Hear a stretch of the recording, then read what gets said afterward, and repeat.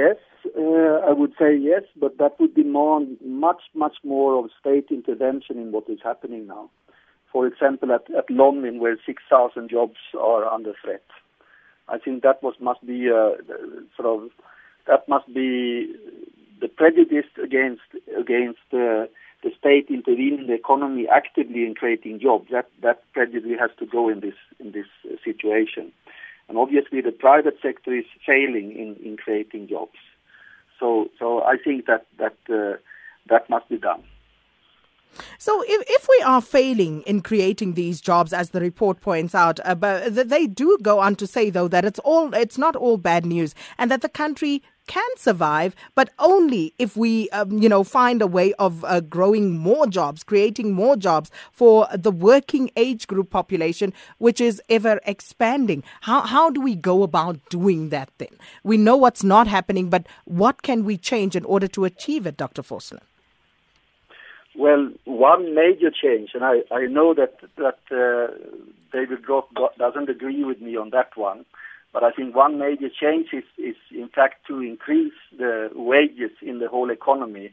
You have to have higher wage levels in order to create a mass market and in order to have a local industry. That's one thing. The other thing is to intervene when it comes to the crisis, for example, the crisis at Lonmin. I don't think that Lonmin should make a third rights issue now. And I don't think that its less profitable mine should be bought by any other rogue company. Obviously, it will start to cut costs with labor broking and law breaking, etc., and ending up in a new Aurora situation. I think if anyone should buy Lonmin, well, then it should be the state mining company. Or alternatively, Lonmin should get a conditional loan from the state, where one condition is to build the 5,500 houses that Lonmin abandoned in its social labor plans. They are in the shacklands around the mining company, all around the country. There are thousands of jobs waiting to be done, and this should be financed, of course, by the mining company through the labor plans, but there's also reserve funds available to the government. One such fund is the strangely accumulated 70 billion rand plus in the unemployment insurance fund. And now is the time to spend this money where it is urgently needed. I mean, I think that when the labor unrest and the social unrest is coming now, 20 years after democracy, I think what people are trying to do is to impose their will and their aspirations for a life in dignity as a kind of objective factor in the economy, stronger than the demand for increase on returns of investment, etc. And this is what 20 years of democracy do to the mindset of the people. So, I mean, the fundamental problem in the economy, it is a four-letter word.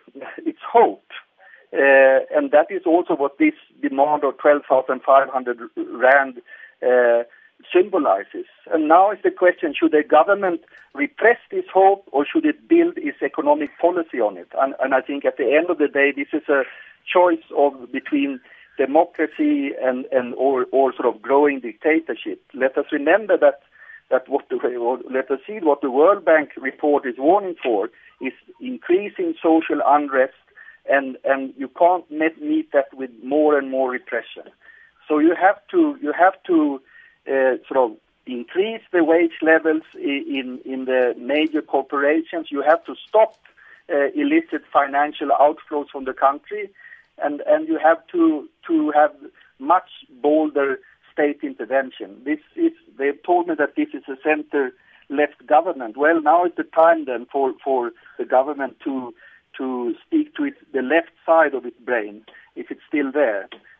I think that is what urgently needs to be happening now.